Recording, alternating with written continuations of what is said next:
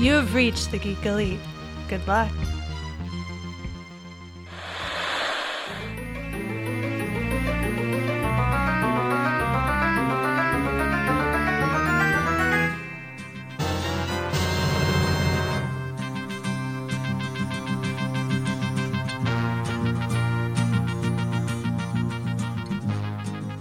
Welcome back, everybody, to another episode of VHS Gems, the podcast in which we open up a treasure box of VHS movies from the past and decide whether or not they're still shiny and awesome or if they should just stay in the box.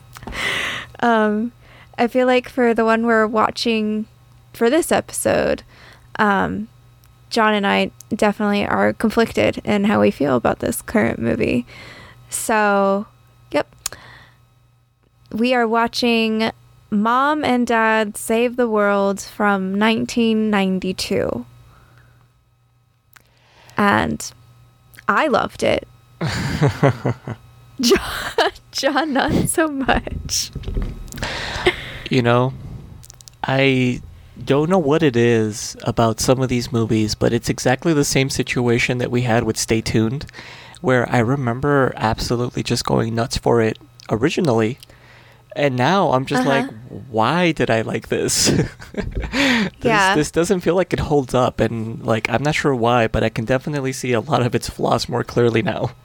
Okay, I mean, this wasn't my first watch of it, though. I have seen this movie before, and I remember liking this movie, and I still liked it watching it. Okay, how old were you the first time you watched this?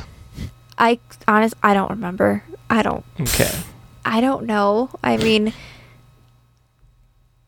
probably 10, maybe? I don't know, because I can't tell. I mean, it came out in 92, so I definitely didn't watch it then, because I was 2, so... Yeah. No. See, I had to have been 11 or 12 when this came out. I didn't watch this in theaters, but I know I must have watched it on video. Probably. Back in the VHS boom of the 90s. And yeah, this was one of those movies that, like, the trailer makes you think it's going to be awesome. It looks like a fun time. It has a lot of wacky stuff going on, and I remember thinking it was cool back then, but like just now I feel like it doesn't hold up. There's too much about it that's too silly, but it does have a few parts that did make me laugh again on this rewatch, and I thought were worth it just for that alone. And that has to do mainly with just the acting, the actor choices that were made in a few parts. But we can definitely get a bit more into that. I did want to say that this was kind of a weird reunion movie for a couple of actors. This movie features Budnick, who is more famously known for being on the Nickelodeon show Hey Dude. No, not Hey Dude. Salute Your Shorts. The camping one. The summer camp one. Oh.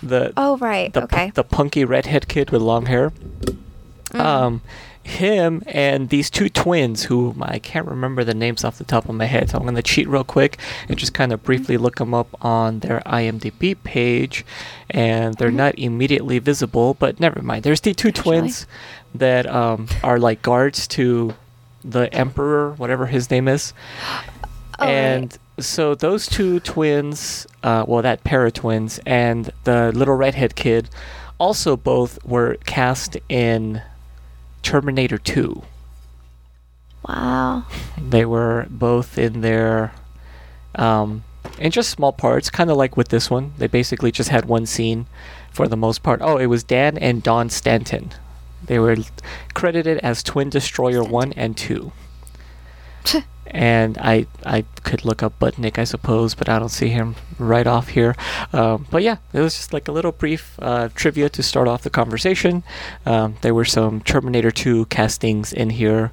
And also, the older brother of Blossom from the TV show Blossom was in here as the older daughter's boyfriend. But they feature so little into this that they could have just been cut out of the movie.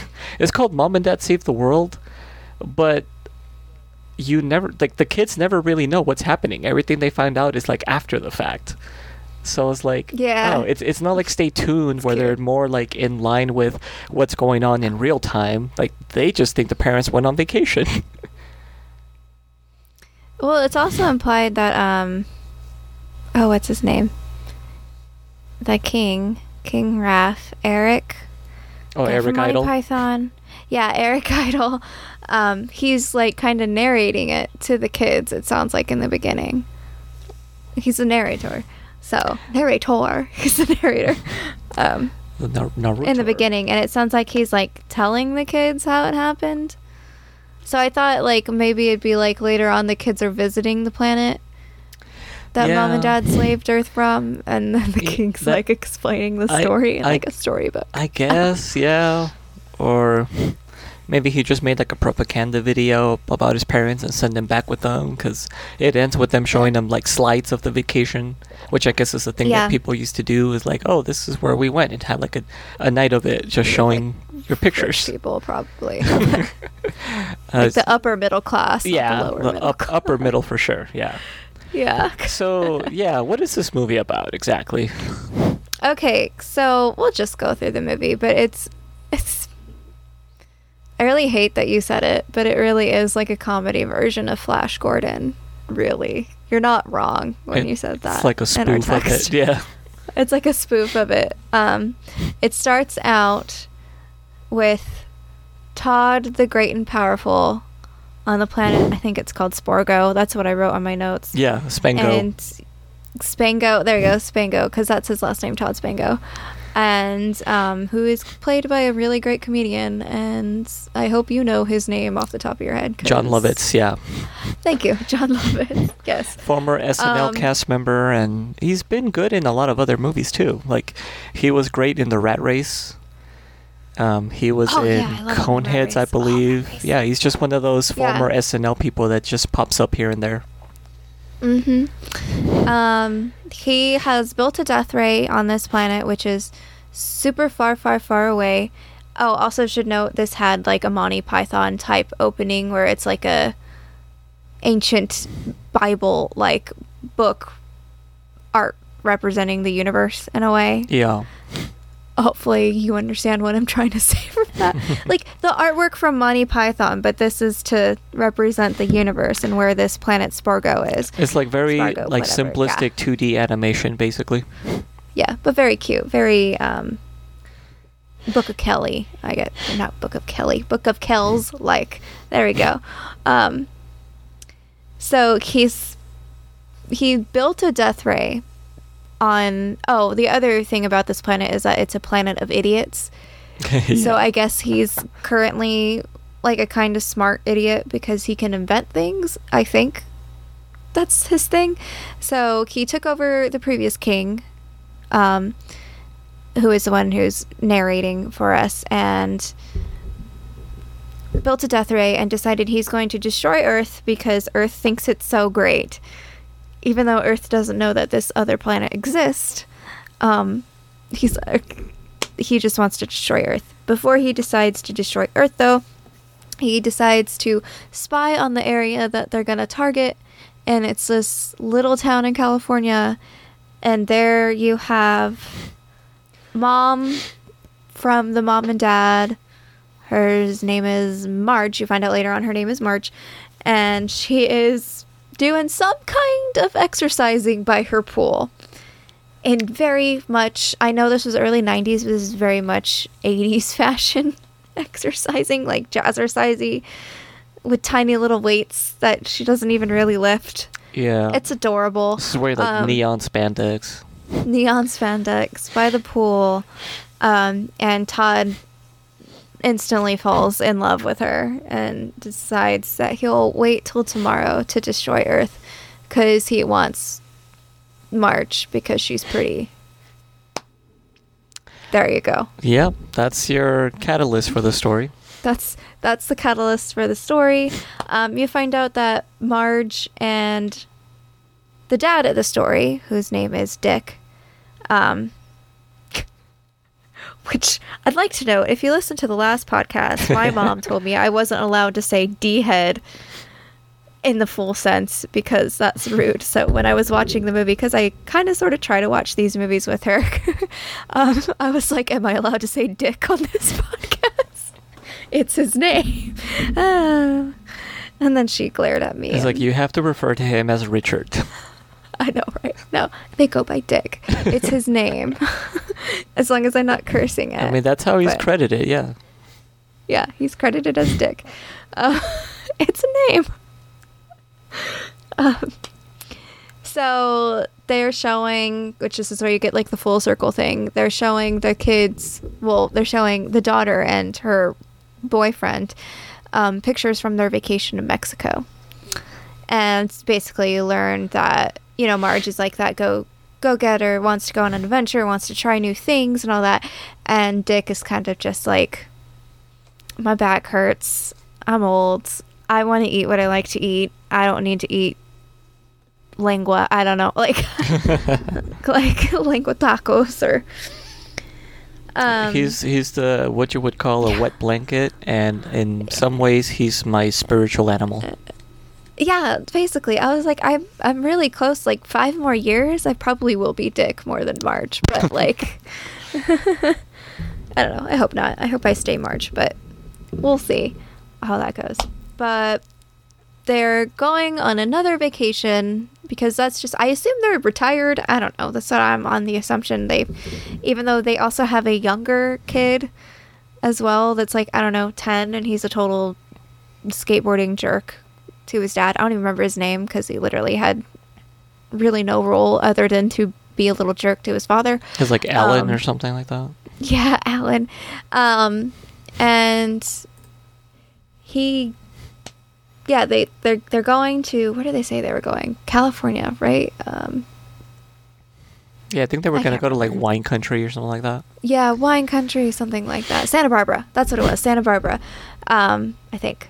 Sounds right. That sounds right, yeah. Yeah, anyway, they're driving to Santa Barbara, and then that's when Todd spies on them again and magnetically pulls up the car all the way through the universe to planet Spargo, in which you get this really hilarious scene of like, I mean, they're both freaking out, but Dick is freaking out a lot more, and Marge is like trying to take a picture of Dick and planet Saturn in the background. It's just like, they're just in their car.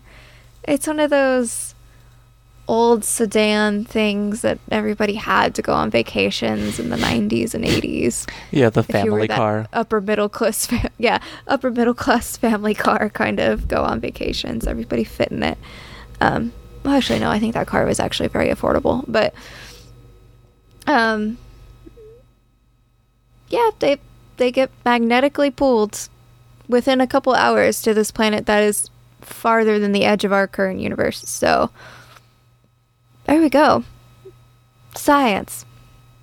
Who needs it? They get to the planet, and there's guards all around. I absolutely loved the set pieces of this. And maybe, I don't know, they do kind of remind me of those Disney-esque kind of set pieces where it's just like really over the top. Like it was like being in a Disney ride, kind of sort of just like fantasy element should really work as a machine, but like there's random gears in the walls. And the magnet thing looks ridiculous and golden, and it's just, I don't know. I like the set. I like the costumes in this too. The guards wear these elaborate purpley costumes. It's almost like Renaissance style futuristic costumes. Yeah, they look like they were exaggerations of like Swiss guards. Yeah, basically. They get out of the car, and Todd explains that they've been invited to a wedding. The wedding is going to be Todd and Marge's wedding. They just don't know that yet, but that's what they said. So they kind of walk together for a bit, and this is where you run into the bulldog people, and Marge gets a picture with the bulldog people, which is exactly what it sounds like. They are bulldogs that are people. They walk Yeah. on two legs, and they kind of gruff and bark. Which were really Later on- really good yeah. animatronics though. I was impressed by that. Like there was some good Yeah. effects on those because like they have like really good movement in the mouths, and Mhm. one of those bulldog people was played by kind of a somewhat famous little person, Tony Cox. You would have seen him on Seinfeld as Kramer's little friend a couple times, and he was also on Bad Santa. Oh, right. Okay. I remember him. I remember him more on Seinfeld. I didn't like Bad Santa that much, but... Oh, that was an awful movie. Okay, good. I don't understand But, why people say it's funny. I was like, this is terrible. Yeah, I don't get it, but... they end up getting separated, and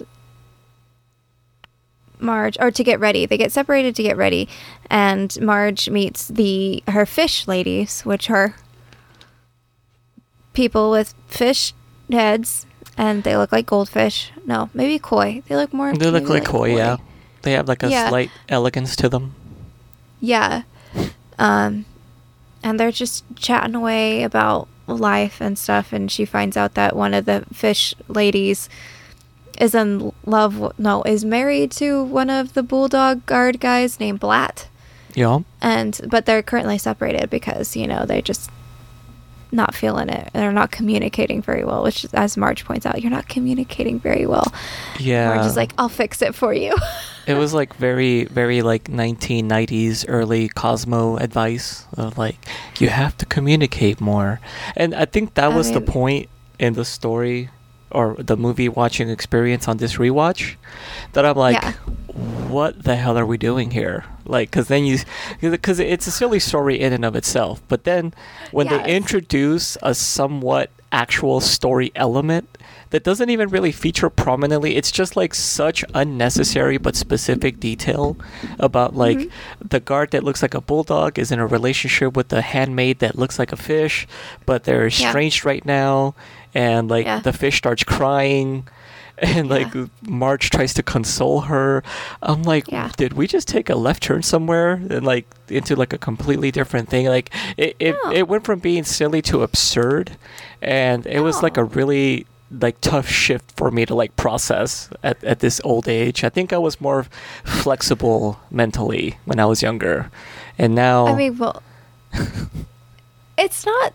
No, it's just Marge being like, because Marge is kind of going. It's a reflection on Marge's relationship, is what it is. Not that they're separated, which I would like to know. I actually kind of liked Marge and Dick's relationship, even at the beginning, because it was clear. Like, to me, this is like, yes, this is a middle-aged relationship. There's always that one that's like, let's go do this, and there's the other one that seems like to not want to do it, but they'll still will do it because the person they love wants to do it, and that's Dick. Like, Dick will complain the entire time, but he's gonna make sure Marge is out there parasailing. Like, he's gonna make sure she is having a blast no matter what. And I think maybe this could be why I like it, because my parents are a lot like that, and more that my dad absolutely could care less about Disney, but Mom and I love it, so he will go and he will make sure we have a great time. And we know just by day 3 he's going to be done with it, but but he still does the things because he knows my mom loves it, and he will do things he doesn't love because he knows my mom loves to do it. So that could be why I really can't hate this movie all this much, because I'm like, yes, no, this is a realistic representation of later on in life when you still love each other. Whereas Stay Tuned, it was very much he wasn't even trying. It really seemed like he didn't even really love her anymore. He just loved TV. In this one, it's like different. No, this is an older relationship that is kind of sort of lacking on communication, but still solid ground. Like, they're still okay. They're just not quite on the same level with things. Okay, no, that's fair. I definitely would agree with that assessment, especially with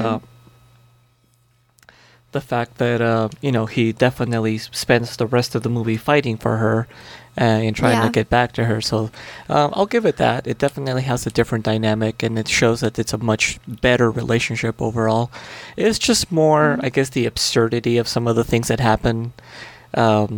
This is like it has elements of ridiculousness approaching like a Hitchhiker's Guide to the Galaxy, with like how ridiculous some of the bureaucracy is, or like take for instance as a perfect example, like in the Hitchhiker's Guide movie, because I don't remember how much the book compares. How are you comparing this to? Okay, so like, you know how the Vogons are super, like, I mean, they're basically stupid, but they're like, their whole thing is that they rely on bureaucracy. And they rely on all the red tape. There's like a part where like the Vogons will just keep marching in and shooting, no matter what, even after like whatever they were after is gone. Like, they don't know when to stop. They just keep going. And so there's a scene kind of similar to that in this movie where like they point out, like those people are so stupid, they'll keep picking up this bomb that will make them disappear just because it says pick me up. Yeah. And like that was kind of funny. It's Planet of Idiots. It's a Planet of Idiots. And you're like, yes, it's a Planet of Idiots. But like, it's the absurdism of it, because like, even after they see their previous, I mean, they literally are down to the last man, and he says, we're gonna need some reinforcements here. Reinforcements. Yeah, it's I'm gonna pick that thing up. It's so ridiculous. And it reaches a certain level of absurdism that I guess I wasn't in the mood for. Like, 12-year-old me was all for that kind of thing, I guess, because I was really into Monty Python and just things that make no sense, I thought were great. Like, Monty Python's The Meaning of Life is one of my favorite movies to me, just because it's just like, things don't have to make sense. They're just, the point is the joke, not how you get there. Yeah. But I prefer The Holy Grail, but Meaning of Life is pretty good too. But Holy Grail's good too. Yeah, sure. It's one of their older ones. I would think we can all agree that nobody likes Life of Brian, though. Yeah, that one I could only watch once and be like, I watched that. Yeah, pretty much. I laughed twice. So, forgot where I was going with that. Went off on a tangent, as we usually tend to do. I guess I feel like it wasn't absurd enough. It was relying a little too much on the design, which was a little too Nickelodeon for me. Like, all of the sets looked like they were straight out of like something you would see on a Nickelodeon TV show or like a game show. Like, it looked like the Hidden Temple or Nick Arcade with like all of the tubing and the neon lighting and the green slime. Wonderful about 90s childhood. Yeah. And it was great when I was a child in the 90s. Now I'm looking back on it and just thinking that is so unnecessary. Like, oh my God, I just like literally 10 minutes ago, I was like, I liked the sets. I liked the costumes. They were great. And 10 minutes later, John's like, the sets are just tagging. Oh, and the vehicles. Let's not forget, the vehicles looked like they were out of the Flintstones. Like, with how... Maybe they were. It's a Planet of Idiots. It is the Flintstones. I did appreciate that they filmed this at, what is it called? I think it's called Vasquez Rock or something like that, which is a famous location in sci-fi because they shot that episode of Star Trek there where Captain Kirk fights the Gorn alien, like the reptile-looking thing. And that's also... It was also featured in Star Trek Picard as a throwback. It was in Bill and Ted's Bogus Journey. That's where the robot twins kill them. So the fact that they filmed a little bit there, which is also in California, was kind of nice as just a throwback. But some of it else was just kind of like this. It's not outlandish enough. It's just enough that It kind of didn't like hold up for me. Alrighty then, fine. I mean, and you're wrong. Okay. I'll accept that. I've been wrong for most of my life. I don't know. Like, it does help that I had a rough week. I had a really rough week. I needed a movie that I did not need brains to watch. It was a good thing this was not the week we were watching The Abyss, because I would not have handled The Abyss if I was watching it this current week. work was long, work was hard. I needed just a dumb Planet of Idiots movie where mom and dad save the world. And that's what I got. So that's probably why I liked it. There we go. Who knows? I don't know. But anyway, currently in the film, Marge is getting all prettied with the fish ladies, and Todd is putting on a corset and changing out his hair pieces, because that's one of my favorite things, is how many hair pieces he has in this film. All of them are fun and ridiculous and over the top. Yeah, he's bald. It's just a fun time. He seems to have alopecia because he's completely bald and has no eyebrows, and he has all different kinds of hairstyles and wigs and everything. Yeah, it's great. But it doesn't like tell you that. It just constantly, in the first few scenes, it's just constantly changing out his hairstyles. And you're like, wait a minute, I don't remember the mustache. I don't remember this. And later on you get that, oh no, he does just change out. Yeah, he just has no hair whatsoever. Yeah. Dick is getting thrown into a dungeon with a weird rat puppet thing, which looked really cool. And then he finds Raph chained to the wall, and the guy explains that he was the previous king, who's considered the smartest of his people, and that he has a plan how to overthrow Todd involving his son, Cirque the White Bird, and Dick just needs to look in his pants to find the plans. Which did have the first joke that made me laugh, which was when King Raph tells him, I need you to go in my pants. And Dick says, I haven't been in jail that long. I haven't been in jail long enough for that. I was like, okay, yeah, that feels more in my league. Oh, gosh. As Dick is dealing with that, you hear the Todd song, which is this awesome choral piece all dedicated to Todd, and it's wonderful. Marge comes out in this really awesome pink dress outfit thing, and she's taking photos of everything, and Todd is basically trying to ask her to marry him. And this is where I loved Marge's character, because she literally just goes, Todd, are you insecure? And it's just like flabbergasted.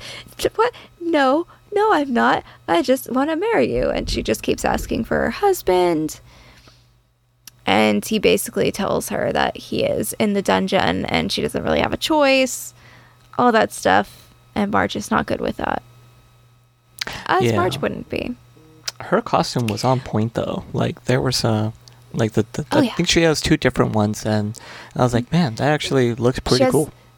Yeah, she has a pink one, and she does later on have a wedding gown that looks utterly amazing. Yeah. And it's like insanely awesome. So yeah, I loved the costume work in this. I feel like comedies don't get like represented well for their costuming, because people think, it's just comedy. But these costumes matched the characters and the sets and they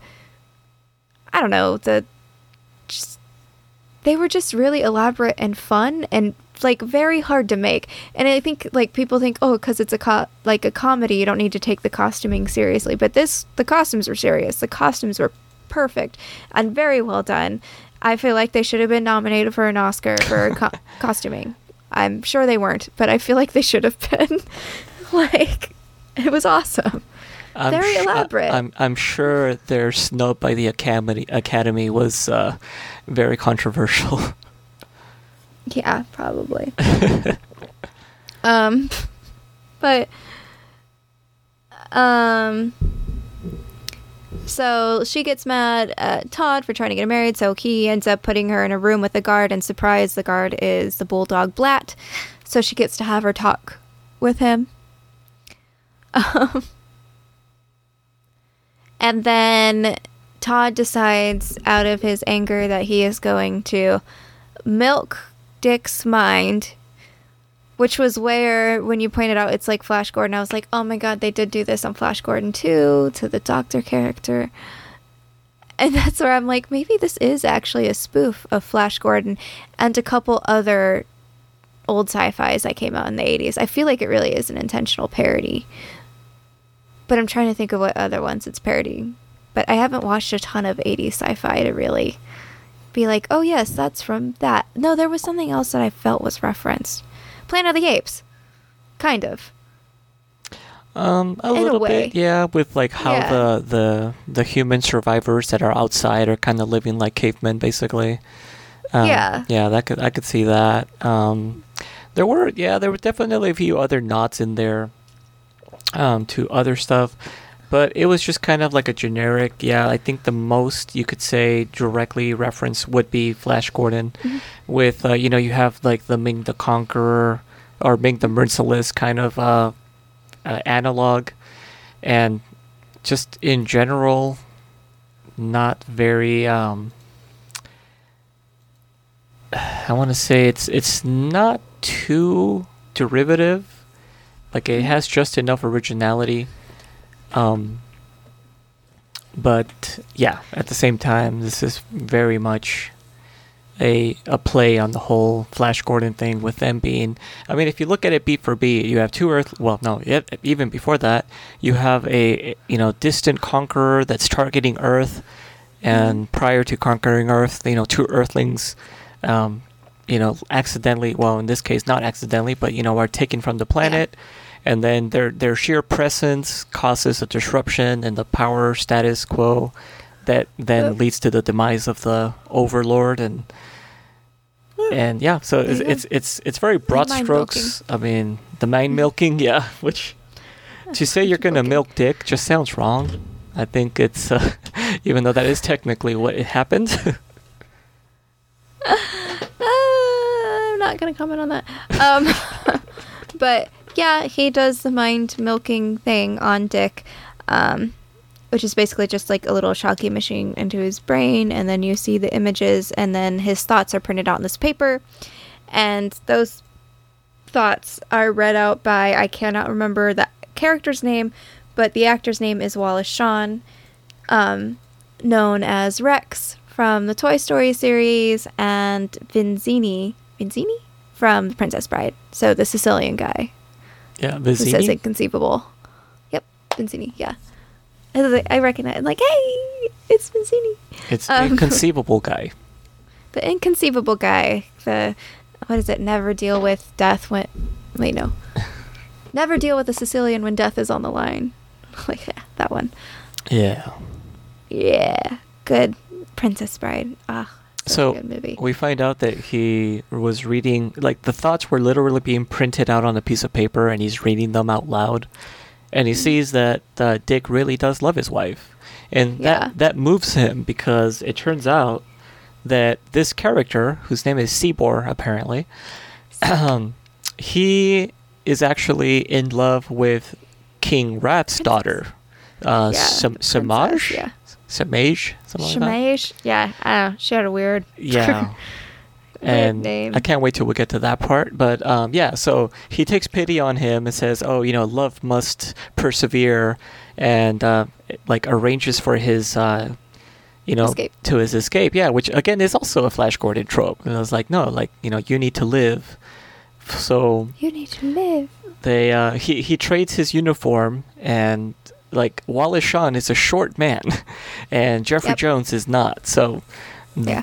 That becomes a visual gag where he's now running around in this uniform that's very ill-fitting. But because all of the people are idiots, they're like... sounds right. Yeah, I was like, you need to go get a uniform that fits. And I was like, oh yeah, I already ordered it. Yeah, pretty much. He ends up... Let's see. As he's escaping... They basically all get into the same room. Somehow Marge... Wait, no, hold on. Where am I at?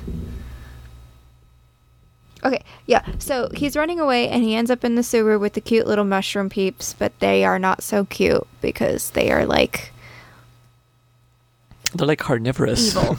They're carnivorous mushrooms. They have like 2 sets of mouths and with very sharp teeth, which my mom noted on this one that Dick says to one of the mushrooms, like, oh, aren't you a cute little fella? And then it goes to attack him right after he says that. And Mom pointed out that that was from Jurassic Park. Although, didn't they come out, like, close to the same time? Jurassic Park came out a little bit later, I think. Like, yeah, that's what also I thought. 92, but maybe a little bit. Yeah, I'm wondering, because, yeah, that's the same thing that, Jurassic Park came out in 93, a whole year later. Yeah, a whole year later, but the Newman character guy, the actor plays Newman in Seinfeld. Don't know his name. Wayne Knight. But because, like, White Knight, what? Wayne Knight. Oh, Wayne Knight. I thought you said White Knight. I'm like, yeah. Okay, Wayne Knight says, like, aren't you a cute little fellow to that dinosaur that spits oil in his face. The Dilophosaurus, yeah. Dilophosaurus, See, yes. This is why I'm a good guy to bring to trivia. Yeah, there you go. Well, apparently my mom is too, because she was the one who caught that, not me. And I went, yeah, sounds about right. Marge also escapes, and as she's running, she calls for Dick, and because Dick can hear her through the sewer, he manages to he's like, Marge, I need to go save her, and he, like, pulls his way up through the sewer. It's a very beautiful moment, and you're like, oh, he loves her, it's cute, he just, has a back that hurts. So, but he gets up there, they all end up in Todd's room area, I don't know, the place where I think the death ray is, and Marge, yeah, you get, like, a knee in the groin joke. It's great. Todd's voice gets high. It's hilarious. I laughed because it's silly and it's funny. Dick comes in to save her. He instantly gets beat up because he's outnumbered. Todd goes to shoot him. Marge seduces Todd, and you get this thing that, like, Dick believes what Marge is saying, like, and he's all sad about it, and she's just like, no, I'm trying to save your life, dumbass, but whatever. And she basically stages it so that instead of getting shot, Dick just ends up being, I don't know, blown through a window. He still should have died, but he didn't. He fell in the garage over by his car. The car has an alarm on it, so a bunch of guards come as soon as he tries to open his car, and he ends up trying to escape in what I thought originally was a tank. It ends up being some sort of flying craft plane thing. I don't know. You do get the joke in here as the guards are shooting at Dick getting into the plane. They shoot one of their own guys in the back, and they just kind of shrug and continue shooting. Like, what you gonna do? Bunch of idiots. Naturally, as he's flying out, Todd decides to shoot 2 missiles, and Dick manages to eject from the plane, but the missiles still hit the ship, so Marge thinks that Dick is dead. So, and now she's stuck in Todd's palace by herself, and Dick is stranded in the desert of Spargo. Whatever this place is called. Spango. Yeah. Spango. And this is the part where the movie finally picks up for me, because he gets rescued by, like, these... Is this where it picks up for you, John? Yes, the nomads up here. It could have something to do with Kathy Ireland, like, making an appearance. She is gorgeous. Which, fun fact, have you gotten to, in your Marvel cartoon rewatching recently, gotten to the Fantastic Four? Which one? I've watched the 1994 Fantastic Four. That one, yes. Yes, okay then. So that one, Kathy Ireland plays a character called Crystal on the show. Oh my god, okay, yes. Okay, I thought her voice was familiar. Yeah, she's done a lot of voiceover work, but that's probably what I most remember her from, aside from a few other appearances here and there in movies. I thought she was a model. I could be wrong, but, like... She could have been. I just remember her being in, like, a few funny movies. I think later on she started doing, like, more, like, Hallmark, like, channel type stuff. And I don't think she's really done anything recently. I haven't looked her up in a good long while. But yeah, we see that these are some of the citizens of Spengo, including the two children of King Raf, who are basically taking refuge in the desert. Yep, pretending to be birds, in which they have basically eagle-like heads on them. And how they pretend to be birds is they pretend that they're chickens with their eagle-like heads. So this got the second laugh out of me because yeah, it's ridiculous. When Dick asked them, it's like they tell them, it's like, oh, we dress up like these giant birds so that they'll think that we're just giant birds and not the people.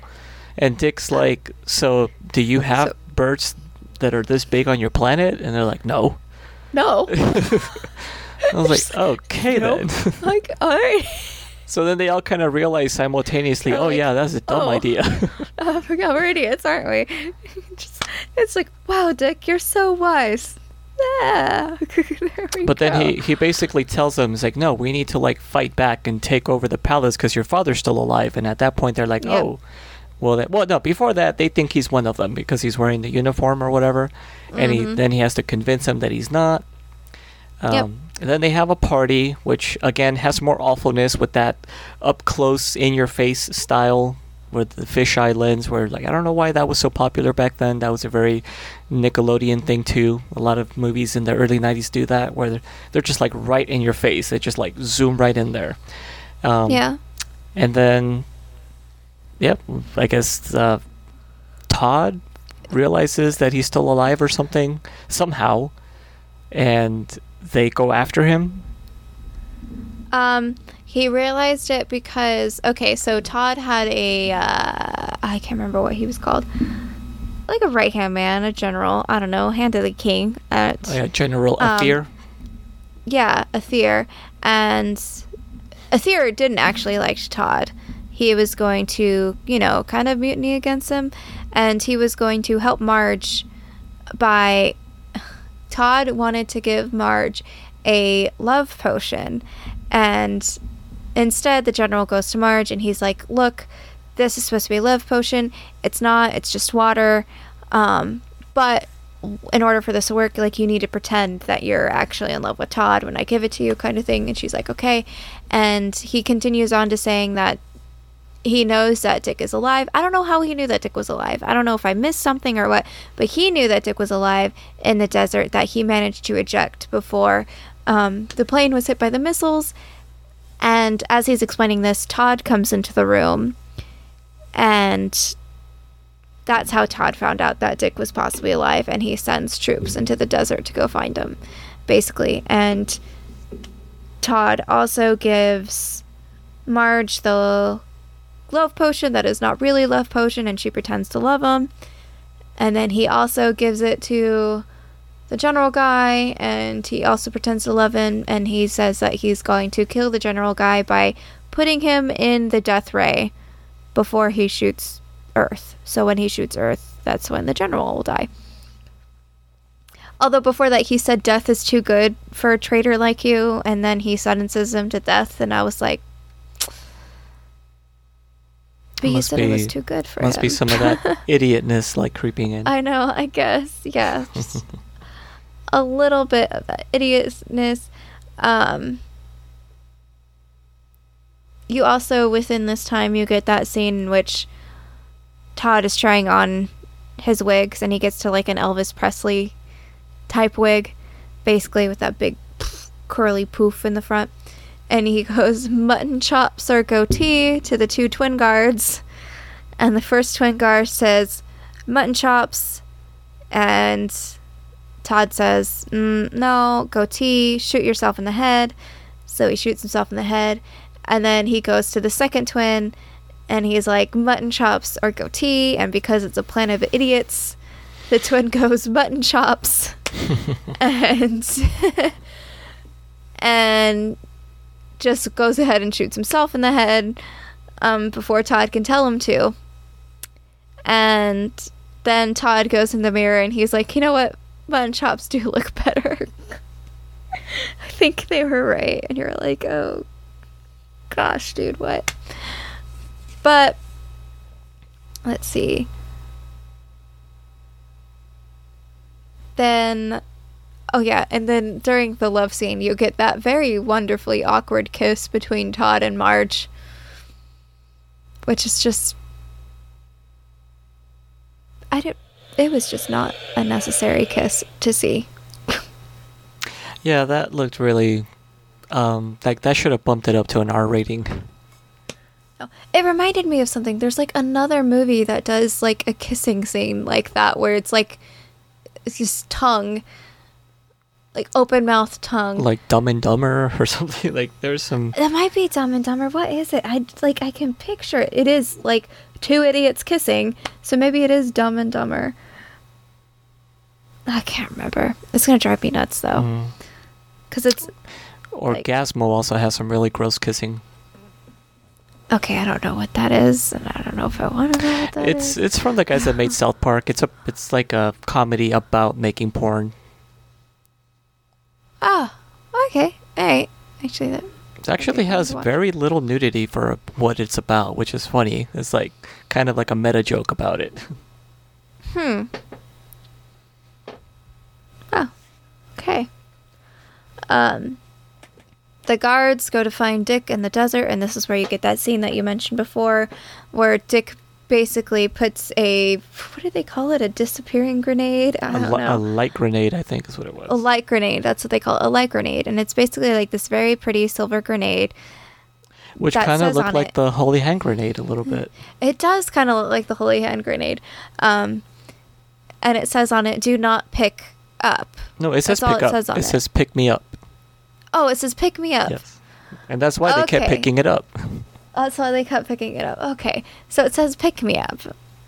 Yeah, that is what it says. And Dick is basically like, I hope these people really are a bunch of idiots, as he's planting the trap. They also have, like, it's like a camp set up, and they have a sign where the grenade is, and basically where Dick was supposed to be sleeping, and the people made a sign that says, human sleeps here, or something like, do not touch, human sleeps here. Like, something like that. So the guards knew instantly where to start looking. They pull over the covers of the little sleep sack, I don't know, and there's the pick-me-up light grenade, and the guy literally says, oh, it's a light grenade, and they're like, what? And he picks it up to say, it's a light grenade, don't touch it. And he disappears.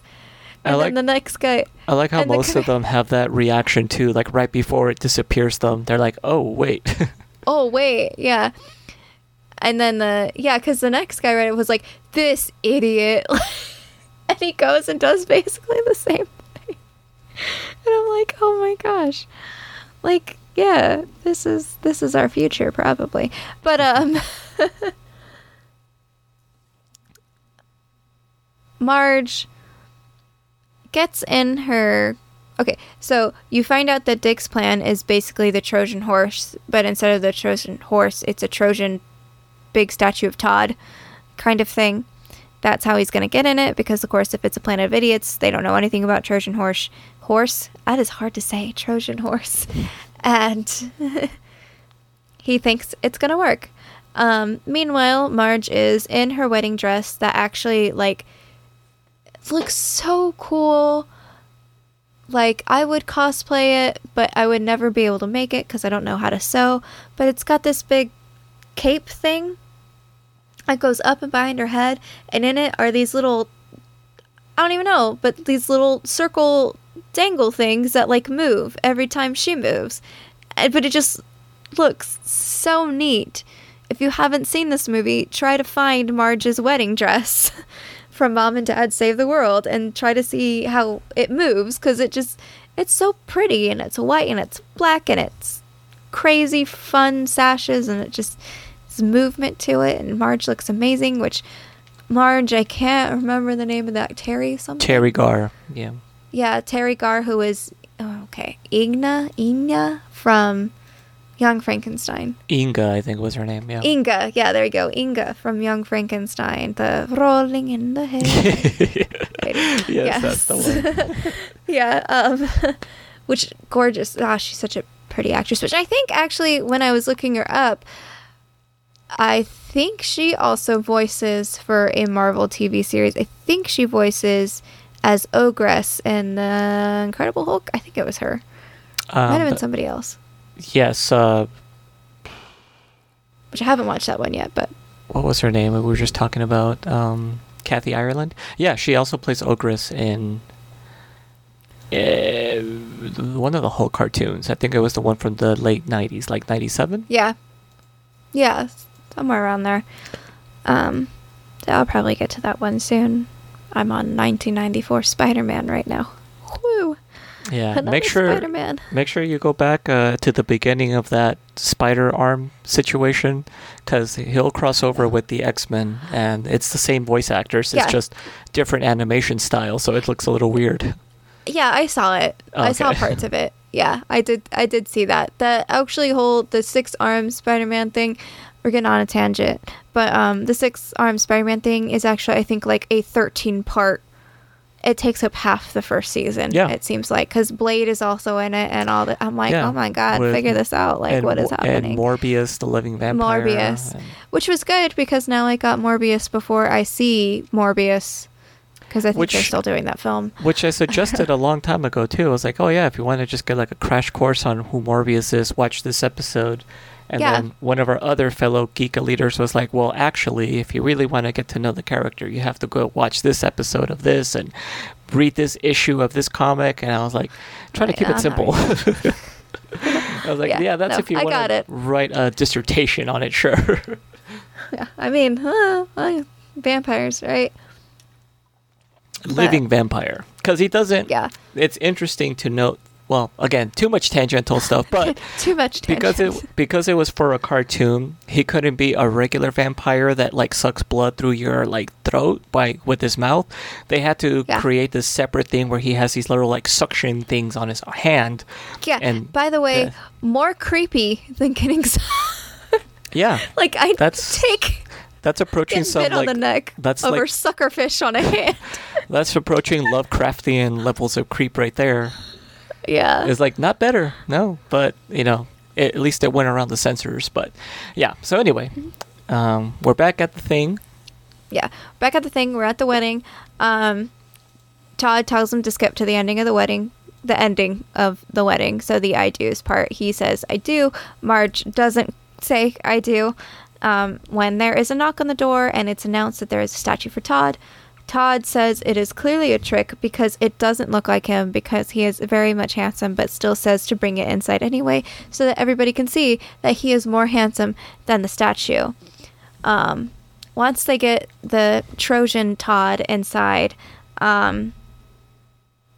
they go to sneak out of it and realize that one of the idiot people sealed the door shut, so they can't easily get out of their Trojan Todd. So they have to bust out by like knocking it over, and Dick literally pops out of the head piece of Todd, and there you go. And he crashed the wedding. Marge very quickly gets pulled away by some guards, and a fight starts between the people and the guards. And, well, I guess Raph's people, King Raph's people and the guards. The princess and I can't remember his name, Sipor. Little short guy, Wallace Shawn. Yeah. Sipor. Yeah. They get reunited in a hallway. It's adorable. They're so cute. Dick chases after Marge, and Todd goes to shoot his death ray, so they all end up in the death ray room. Afir is strapped into the death ray. Dick and Todd fight. It's hilarious because they both suck at fighting, so it's like the opposite of the Princess Bride, kind of, where they're just both suck at fencing instead of both really good at fencing. And Marge ends up somehow freeing herself because she manages to pull a sword out of something with just her teeth, which is very impressive, and cuts herself out of her bindings, and she helps Dick beat Todd just in time to stop the death ray from going off. Yay. Because it was in 60 seconds of Spargor seconds, which I guess is slower than Earth seconds. I'm just never going to say the planet's name. It's right. I don't know just, what it is. You know, I think it's better to just come up with what you think it is. That's even more entertaining. Yes. So they save the day. Todd ends up falling down into the sewers where the mushroom people are, so he's going to get eaten by a bunch of cute little mushrooms. And yeah, there you go. It's cute. Dick did a lot. He got over his back pain to save his wife and save the world, even though nobody knows about it. So the movie ends with them doing that evening, showing their slides of the vacation to, I guess, their daughter and boyfriend. Daughter, boyfriend, and son, younger Alan. son, and they're just like they don't know what to make of it. They're just like, okay, and they're just like super like just like, yeah. So this is, you know, this was Black taken with me, and yeah, that whole thing. Wow, I wouldn't say it was a complete waste of my time. I've definitely done worse, but yeah, it's one of those that definitely doesn't hold up. As I the nostalgia didn't carry it through for me, so it wouldn't be something. Yeah, wow, that was an eye roll. Yes, I can see your face right now. I forgot. The audience can't. You could have let the audience not know. No, they must know what the reaction was. So yeah, I mean, I think if you watch it as a kid, or if you're a kid at heart, if you're still a Marge and not a Dick, then you'll enjoy this movie. Yeah, I think I'm too much of a dick right now. Aww.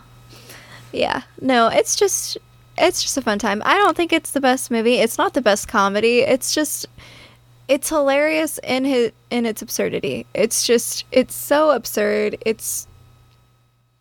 Doesn't make sense. But will never make logical sense. I don't think it's absurd enough. No, see, I think it's just the right amount absurd. It's a family movie too. Like, it's got those like kind of sort of crude jokes in it, but it's not. I'll give you that. It's family more level. Yeah, it's comedy. Definitely more family friendly than Stay Tuned. Yeah, more family friendly than Stay Tuned. I imagine it's kind of along the lines of like Spaceballs, or like in comedic style. Like Spaceballs is better, but yeah, in comedic style, it's very much like this Spaceballs. Just and I don't think we said this on the air. I think we were having like the pre-recording conversation, but like this movie was written by like a couple of writers who've done really good stuff. Like it was, if I can remember here, Chris Matheson and Ed Solomon, who are the writing duo that did Bill and Ted's Excellent Adventure, Bogus Journey, and Face the Music. Along with, between the two of them, they've also written Men in Black, the Goofy Movie, and a few other like high concept comedies. So, like, I totally think that it wasn't the writer's fault on this. I think, honestly, this falls on the director for why I didn't really end up satisfied with it, because we both looked at his IMDb page and he's done like a couple of live action movies, but almost everything else he's done is TV, and he's still working. Like up until now, he's doing things like Stargirl, The Rookie, Timeless, American Gothic. Like he's still a working director and producer. He's done all kinds of things: Heroes, Melrose Place, Smallville, Nash Bridges, I guess, but like Lucifer, Batwoman, Nancy Drew, like he's still working, but it's all TV stuff. I think like his movie outings have been very few and far between, and I don't think he's done anything since this one. Well, It's I guess. a great film. I don't even know how Yeah. to. I don't know. It's hilarious. It's a fun time. If you're having a rough week, watch this movie. Or a movie like it. Just, you don't need to think. It's a planet of idiots. They get magnetically pulled to a planet very far away and, don't instantly, die in the vacuum of space in their little sedan. Like, Well, those cars are airtight, I'm sure. yeah. I'm surprised there wasn't a joke about them trying to roll down the window or something, but... That's a good point. Oh, I did want to mention that there was a really awful cut at one point, right before the magnet beam steals them away. They start feeling like the car's going out of control, and you could see it from the outside. It kind of starts to swerve. Yeah. Those were very obvious stunt people inside the car from that angle. Oh, yeah. I was like, what? They didn't even try. Yeah, I had to rewind it because I'm like, it's no way that they were that careless. So...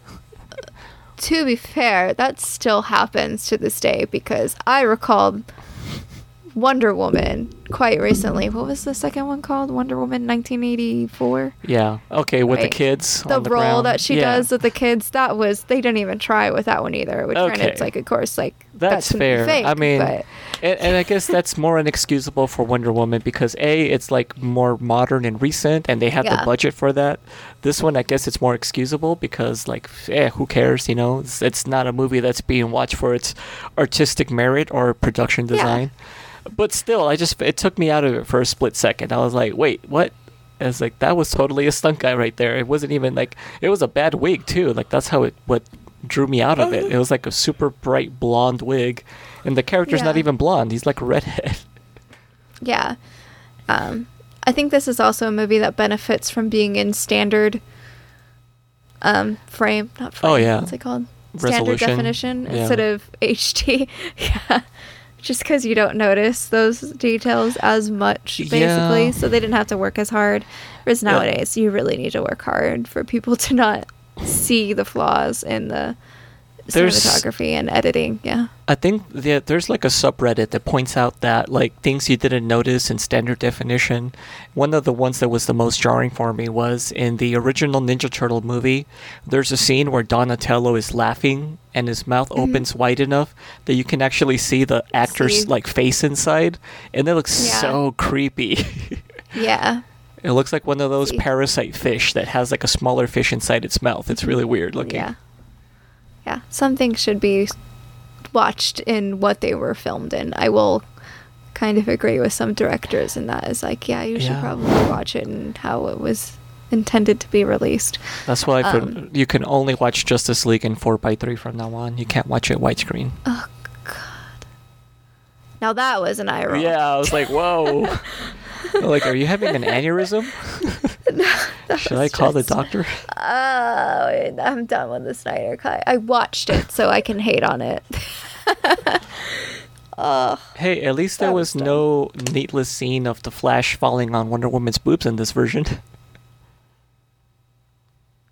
Yeah, that was totally a Joss Whedon thing. I forgot about that from the first one. I forgot about a lot of things from the first one because the first one was also forgettable. I didn't need to relive it, and I basically just did. Only this time I got a Swedish girl sniffing a sweater I bet you it was in real, longing. real briny too, with all that seawater he's got to be carrying. I mean, it probably smelled good because the ocean does smell great, but like, No, not on low tide.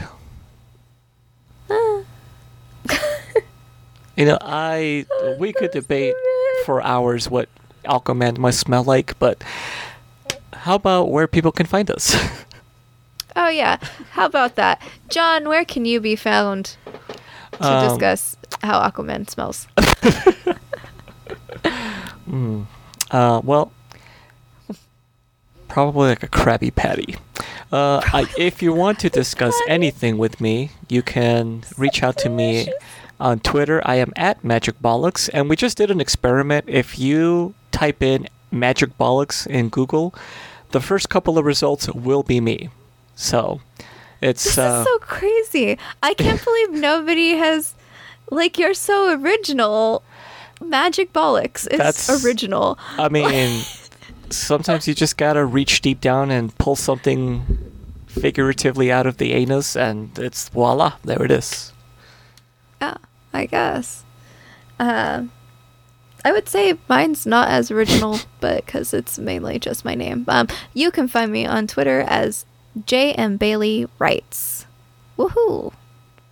For archives of this podcast and other podcasts that we are on, such as The Geeks Watch, you can find those on geekelitemedia.com. You can also find Geek Elite Media as @GeekEliteMedia on Twitter and Instagram, and Facebook.com/Geek Elite Media. If you would be so kind, or have a few dollars to spare a month, we do have a Patreon page. That's where you can find some exclusive behind-the-scenes content, as well as extra videos and all that fun stuff, and early access to some things as well. That'll be on Patreon as Geek Elite Media. Wherever you are listening to this, please remember to rate, review, and subscribe. That will also help us out a lot. Until then, always remember to geek out. This concludes our broadcast. Beep.